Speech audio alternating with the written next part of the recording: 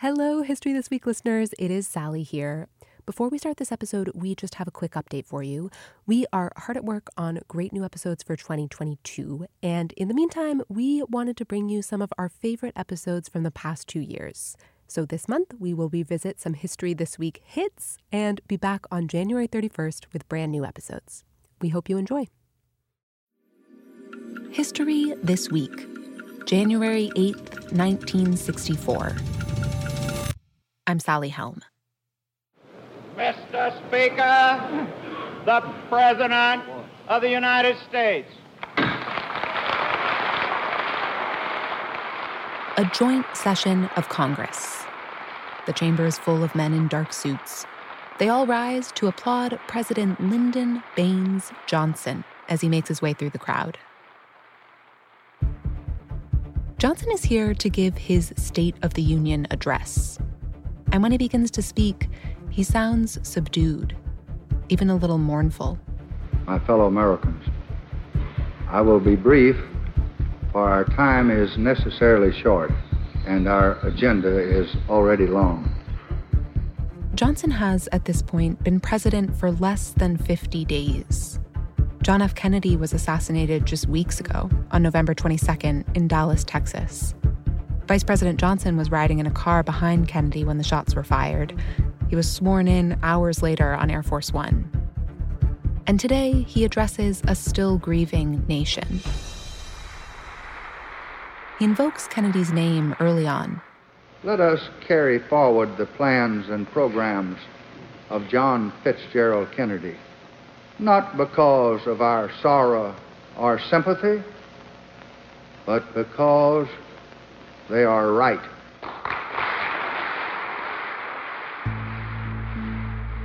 But then, over the course of the next 30-odd minutes, he says Kennedy's name only twice more. Johnson is at this point immensely popular in the country. His approval rating is over 75%. He's stepped up to lead in a time of crisis. And he's here to introduce his own agenda to the world, not simply to carry on Kennedy's legacy. Johnson wants to define his own presidency. And about 10 minutes into his speech, he comes out with a declaration of war. This administration today, here and now, declares unconditional war on poverty in America. Today, Johnson's war on poverty. At this traumatic moment in American history, why did the president choose poverty as his defining issue? And what is the legacy of the war he started?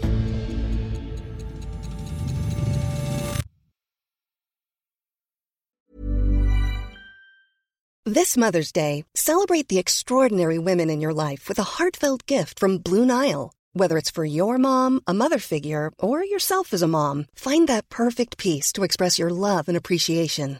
Explore Blue Nile's exquisite pearls and mesmerizing gemstones that she's sure to love. Enjoy fast shipping options like guaranteed free shipping and returns. Make this Mother's Day unforgettable with a piece from Blue Nile. Right now, get up to 50% off at BlueNile.com. That's BlueNile.com.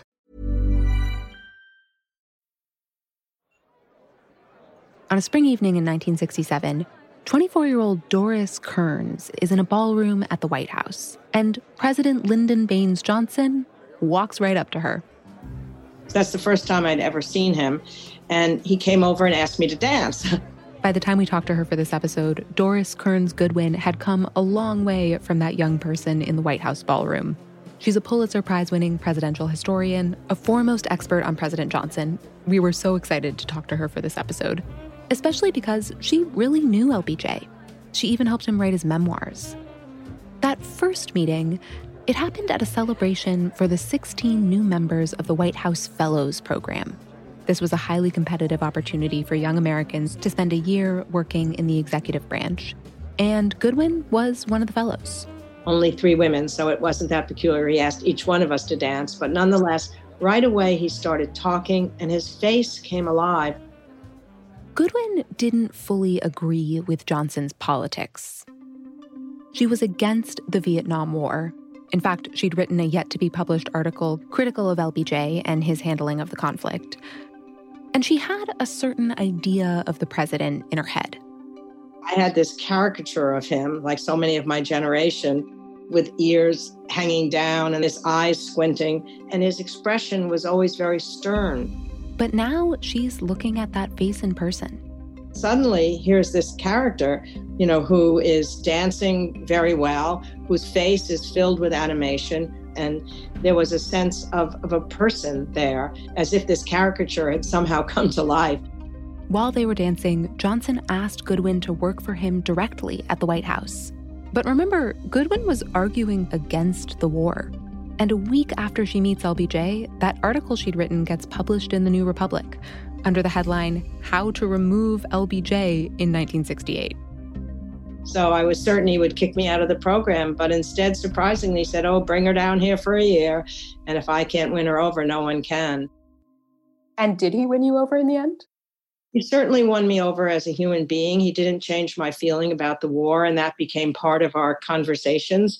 But I believed in deeply the domestic programs of his administration. The War on Poverty was one of those domestic programs, and its roots go back to Johnson's childhood. Johnson grew up in the hill country of Texas, outside of Austin. That's Guian McKee, an associate professor of presidential history at UVA's Miller Center. We also talked to him about President Johnson and the War on Poverty. And he and Goodwin both told us that Johnson knew poverty in his own childhood in Texas. His family's fortunes went up and down. Johnson was president of his 6-person senior class in Johnson City, Texas, and graduated at age 15 in 1924. Then he drifted around, worked for a while as an elevator operator in California, studied to be a teacher, and when the Depression hit, his own family struggled, and many of their neighbors struggled far more. During this time, Johnson got a job teaching at a segregated school in Cotulla, Texas, on the Mexican border. Goodwin said that was the experience that really shaped his views on poverty. He talked to me about it endlessly. He talked to everybody who would listen about it endlessly. And he would say that his students were so poor, they came to school without breakfast. They were hungry. And he could see the pain on their faces. Johnson threw himself into the job.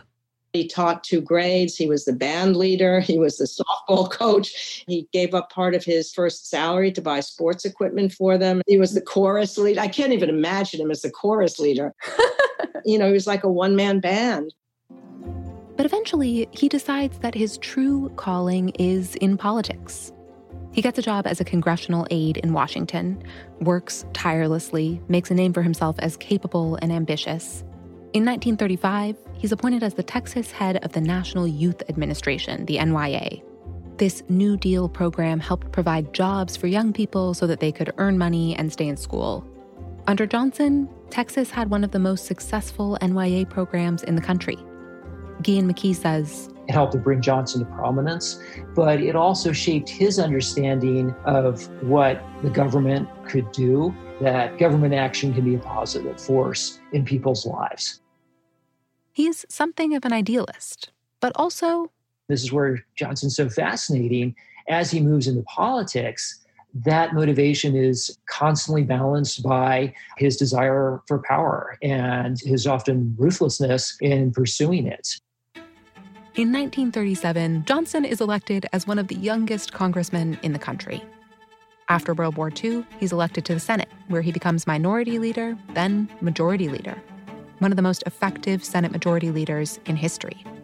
He's ruthless in his use of information. He knows everything that he can possibly put together about the political interests and the personal foibles of his colleagues. And he will both appeal to interests, but also threaten when necessary.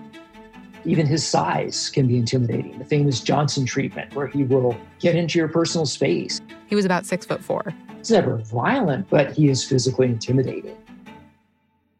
And with the election of 1960, Johnson's political rise continues when John F. Kennedy chooses him as his running mate.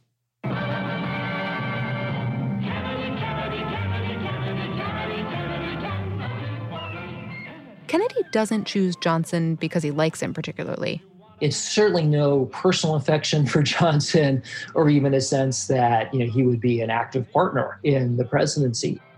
The two of them come from very different backgrounds. Kennedy was rich.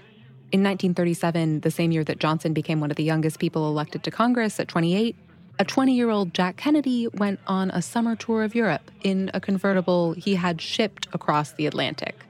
The next year, 1938, Kennedy inherited $1 million.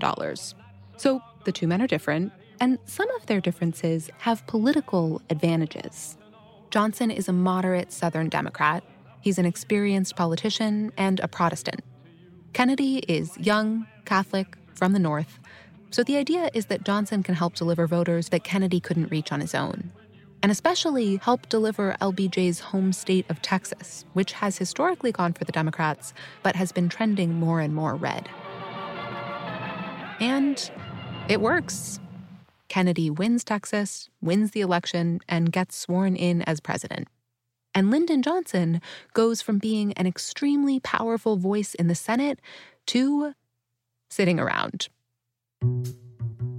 People keep wondering, why in the world did he ever take the job of being vice president?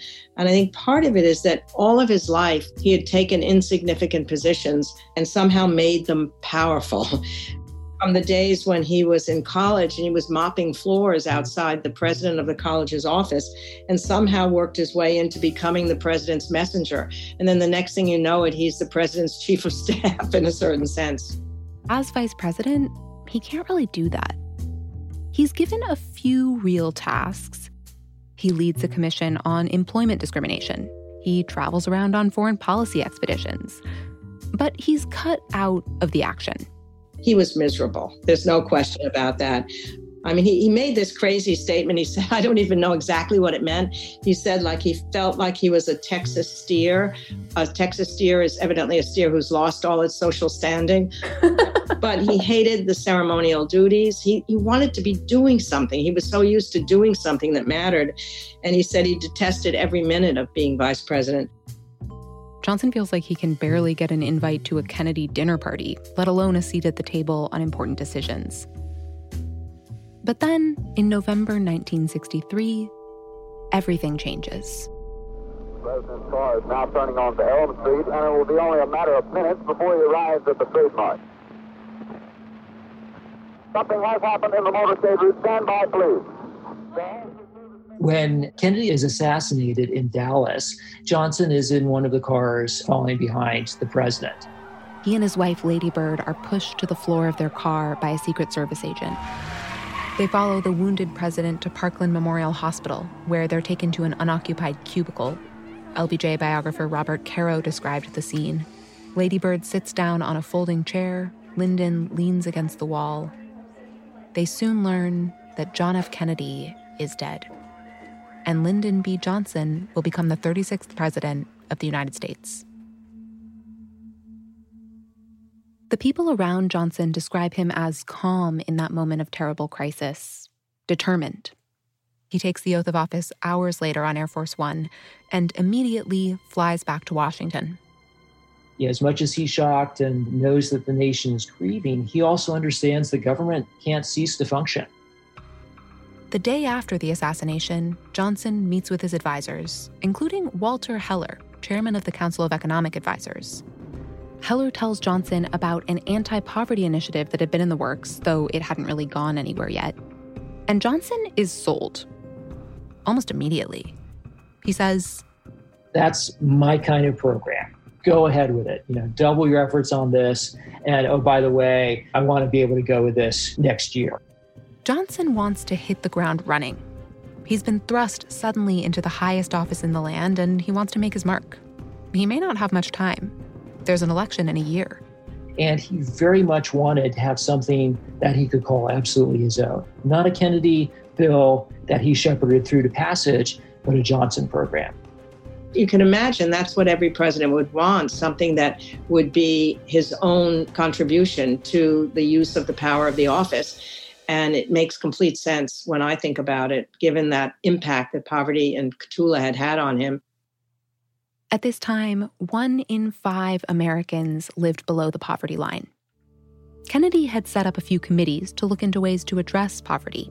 It went really badly. These committees, by the time of the assassination, were really floundering around to figure out, what poverty was in a real sense, but statistically and kind of at the community level, let alone how you might approach it programmatically. President Johnson knew what poverty was from his own upbringing in Texas's Hill Country and his experience in Cotulla. And now he wants his advisors to figure it out quick. He comes up with an extra $500 million for the anti-poverty effort, bringing the total budget allocation to around $1 billion. And he decides to announce the program in January at his State of the Union address. The State of the Union speech is a tremendous opportunity to shape the dialogue and to present your message and your vision to the country. And that's amplified for Johnson in this situation where he's just taken over for John F. Kennedy and has to stand for re-election. He wants this poverty initiative to sound bold and dramatic and important. And he and his speechwriters are having trouble striking the right tone. They were having difficulty coming up with a phrase that would capture what this program would be, something that wasn't kind of overly academic, that wasn't pedantic, that wasn't insulting to the poor themselves. They stumbled around with things like widening participation and prosperity and some ideas like that just seemed like a mouthful. They're getting frustrated. And then they hit on the idea of a war. The war on poverty. Johnson himself liked the idea, the boldness of a war on poverty. It's simple, it's direct, it catches the attention of the public to say, this is a problem and we are going to fight a war on it. And so? This administration today, here and now, declares unconditional war on poverty in America. It will not be a short or easy struggle. No single weapon or strategy will suffice. But we shall not rest until that war is won.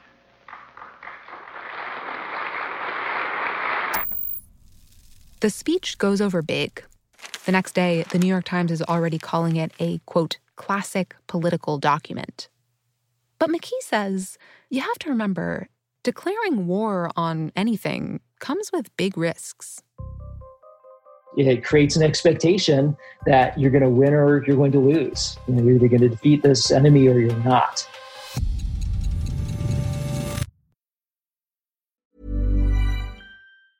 When you're ready to pop the question, the last thing you want to do is second-guess the ring. At BlueNile.com, you can design a one-of-a-kind ring with the ease and convenience of shopping online. Choose your diamond and setting. When you find the one, you'll get it delivered right to your door. Go to BlueNile.com and use promo code LISTEN to get $50 off your purchase of $500 or more. That's code LISTEN at BlueNile.com for $50 off your purchase. BlueNile.com, code LISTEN. There's never been a faster or easier way to start your weight loss journey than with PlushCare. PlushCare accepts most insurance plans and gives you online access to board-certified physicians who can prescribe FDA-approved weight loss medications like Wegovy and Zepbound for those who qualify. Take charge of your health and speak with a board-certified physician about a weight loss plan that's right for you. Get started today at plushcare.com/weight loss. That's plushcare.com/weight loss. plushcare.com/weight loss. Now that a war on poverty has been declared, Johnson has to try to win it. And so the work really begins. One way I like to think about the war on poverty is that there is a narrow war on poverty and a broader war on poverty.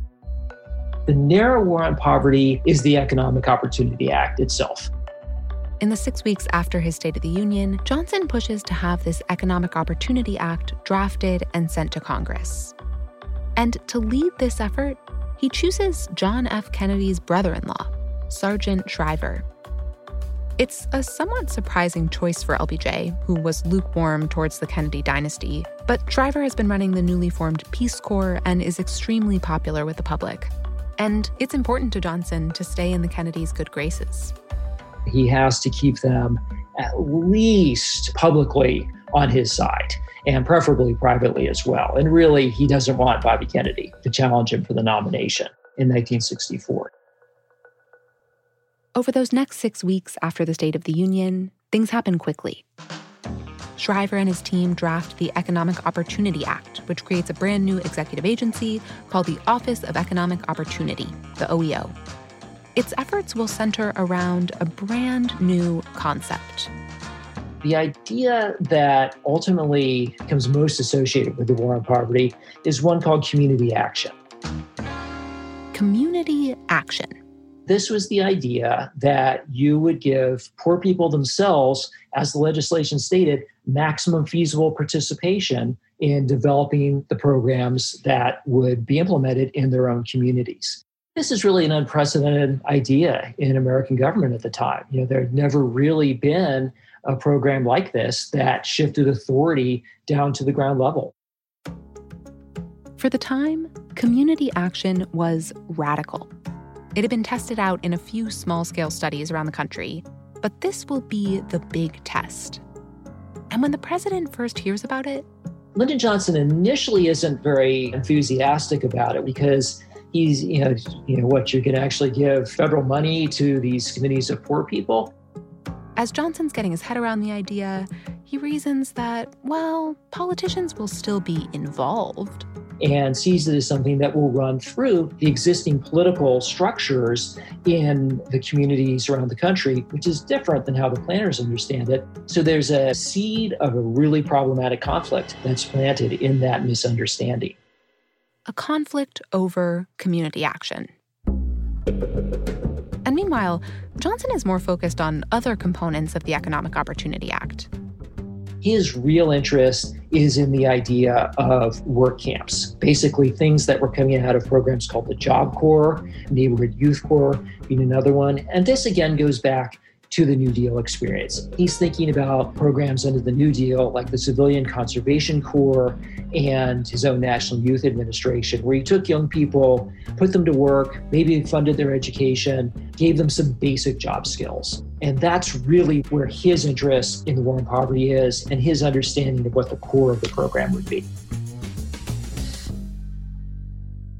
McKee has listened through hours and hours of White House tapes where Johnson himself explains this idea. Here's one from a conversation he had with Texas Representative George Mahon in 1964.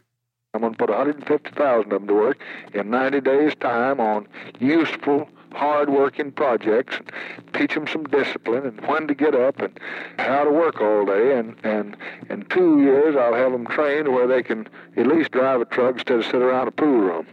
Johnson also makes clear that he sees this as a signature accomplishment, something that is his program, not President Kennedy's. This is one I just can't lose. This is the only Johnson proposal I've got, the only bill. To help write his speech to Congress to introduce this legislation, LBJ actually recruits Doris Kearns Goodwin's future husband, Richard Goodwin, who had been a speechwriter for JFK and was then working in the leadership of the Peace Corps. There's a tape that we listened to while my husband was still alive with Bill Moyers. Moyers, who was Johnson's special assistant at the time, suggests that Goodwin should help write the speech. The only person I know who can, and I'm reluctant to ask him to get involved in this because right now it's in our little circle, is Goodwin. Well, I just asked him if he can't put some sex in it. I asked him if he couldn't put some rhyme in it and some beautiful Churchillian phrases and take it and turn it out. LBJ delivers his message to Congress on March 16th, 1964. It's once again that same underlying argument that he had begun to make in the State of the Union, that what poverty represented was not simply a loss of jobs, but for large numbers of people, they were on the outside looking in. They didn't have a chance because they didn't have the right opportunities to rise to the level of their talent and discipline. After some classic LBJ wheeling and dealing, he signs the Economic Opportunity Act into law on August 20th. It is a major victory. That summer, Johnson has also signed the Civil Rights Act, which is perhaps his most important legacy. He's showing that he can get things done. I think it does play into that feeling that he has been a successful president in his first year after taking office in the midst of this intense crisis following the assassination. In November, Johnson wins re-election on his own terms. And at the end of his first term and into his second, the wider war on poverty starts falling into place. Lots of big laws and programs that most people today would recognize. They also go under the umbrella term the Great Society, which is a name for Johnson's ambitious domestic policy agenda. There was the Food Stamp Act of 1964, the Elementary and Secondary School Education Act of 1965, which gave a boost to underfunded schools, the Social Security Amendments of 1965, which boosted the amount of money given out through Social Security and also created Medicare and Medicaid, things that are still making an impact today. Now, there's a sense of permanent change because of what he did, and I just wished he had lived to see that. But back in LBJ's time, the Office of Economic Opportunity and the idea of community action still remain the centerpiece of the war on poverty. And soon, cracks begin to form. As you get into 1965, things start to go wrong pretty quickly. Every city or community that starts a community action program actually does give authority to the participants in that program. Remember, Johnson had been skeptical of that idea from the start, but community action goes ahead. The participants set up programs that they think will be good for their communities. In Louisville, Kentucky, for example, community action boards set up programs for youth counseling, remedial reading, after-school recreation. Some of those programs are pretty successful. Here's a documentary the OEO recorded in the late 60s in Avery County, North Carolina. It's called Beyond These Hills. They began to hear about something called community action. People getting together to improve their lives through a chain of concern that reached out from their own valley all the way back to Washington. In less than 2 years, through this new idea of community action, they have built a water system, begun a handcraft industry, and changed the pattern of education for themselves and their children. But community action also creates some political issues. This very quickly comes into conflict with the political establishment at the local level. Mayors, county leaders really resist this approach because this is essentially the federal government is coming in and shifting power and authority away from local governments and local agencies where it's traditionally been located and putting it at the community level. Johnson gets blamed by political leaders for disrupting their power and for whatever problems arise from these new programs. For example, there were some issues with the Job Corps program, where young people were brought from cities to work in rural areas. They're called riots. I think that's a little strong, but basically bored kids with nothing to do and access to, beer and, stuff goes wrong. In Morganfield, Kentucky, young men from the city working in the Job Corps living in Camp Breckenridge, quote, rioted. A newspaper article from the time makes it sound like their big complaint was that the food was bad. One of the people running Camp Breckenridge said they were upset about everything from, quote, poor potatoes in the cafeteria to not enough girls. They end up vandalizing some property and actually even injuring a firefighter who responds to the scene. All these things, whether they're major incidents or not, get a lot of press attention. And by mid-1965, late 1965, there's kind of a growing public perception and political perception that the war on poverty has gone off the rails. And Lyndon Johnson starts to have serious doubts about his own administration's policies. Johnson himself has never bought into community action. He bitterly resents the fact that this has slipped into his own signature policy initiative. So there are a number of conversations all through this period where he is ranting against community action. This community action program of poverty is a wasteful thing. They ought to cut it out. It's a dangerous thing, too. These folks are liable to... It is terrible, and the way they handle it... The war on poverty begins to fall apart politically. On Johnson's right, both Republicans and conservative Southern Democrats criticize the program for its cost and for what they see as it favoring people of color. And from the left, Bobby Kennedy emerges as a fierce political adversary. He holds hearings exposing the issues with Johnson's poverty efforts and pushes for much more aggressive action. He's worried about Bobby Kennedy challenging his control of the party, and the war on poverty, and especially community action, for Johnson becomes kind of a symbol of this. It's this remarkable situation where you have a president pushing back against a program that his own administration has created that just a few years before was seen as kind of one of his major accomplishments. In 1966, Congress passes amendments to the Economic Opportunity Act, stripping community action boards of much of their power. The boards still exist, even to this day, but in a much more watered-down form than what was originally intended.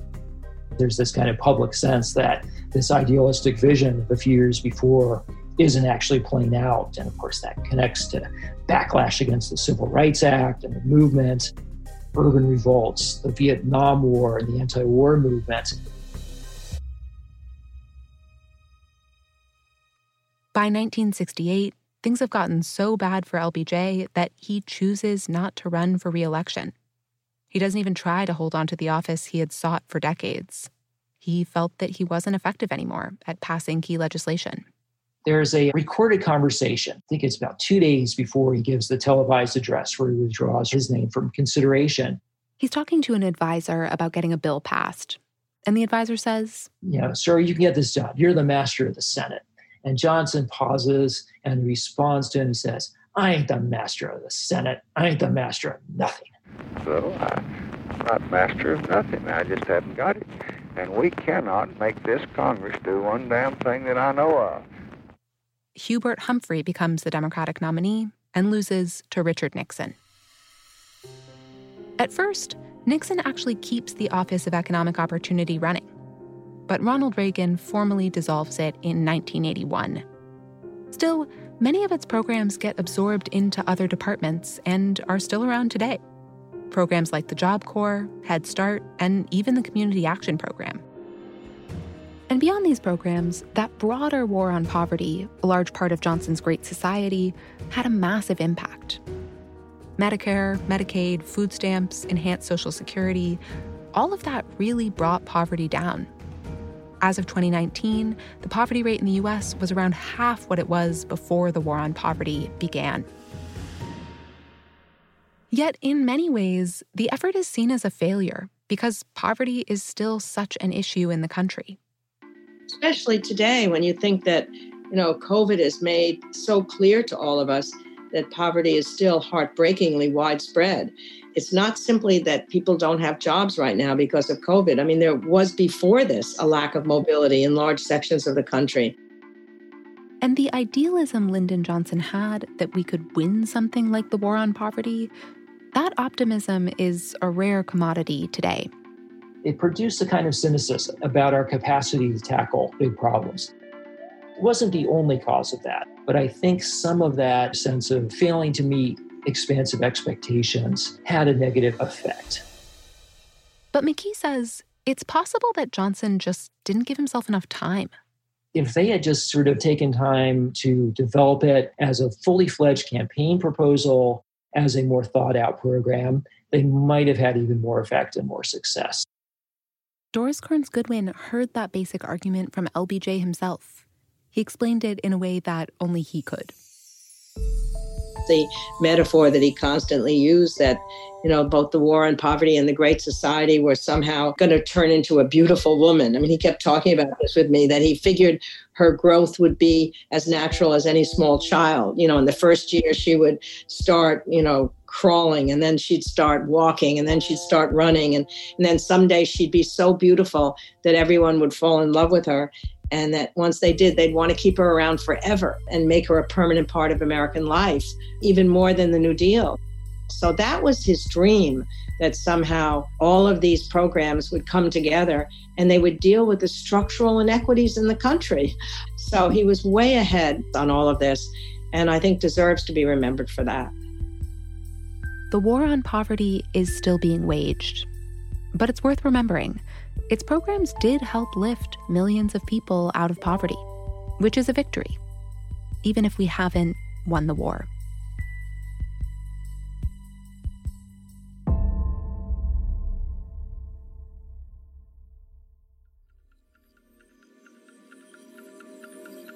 Thanks for listening to History This Week. For more moments throughout history that are also worth watching, check your local TV listings to find out what's on the History Channel today. This episode was produced by Ben Dickstein.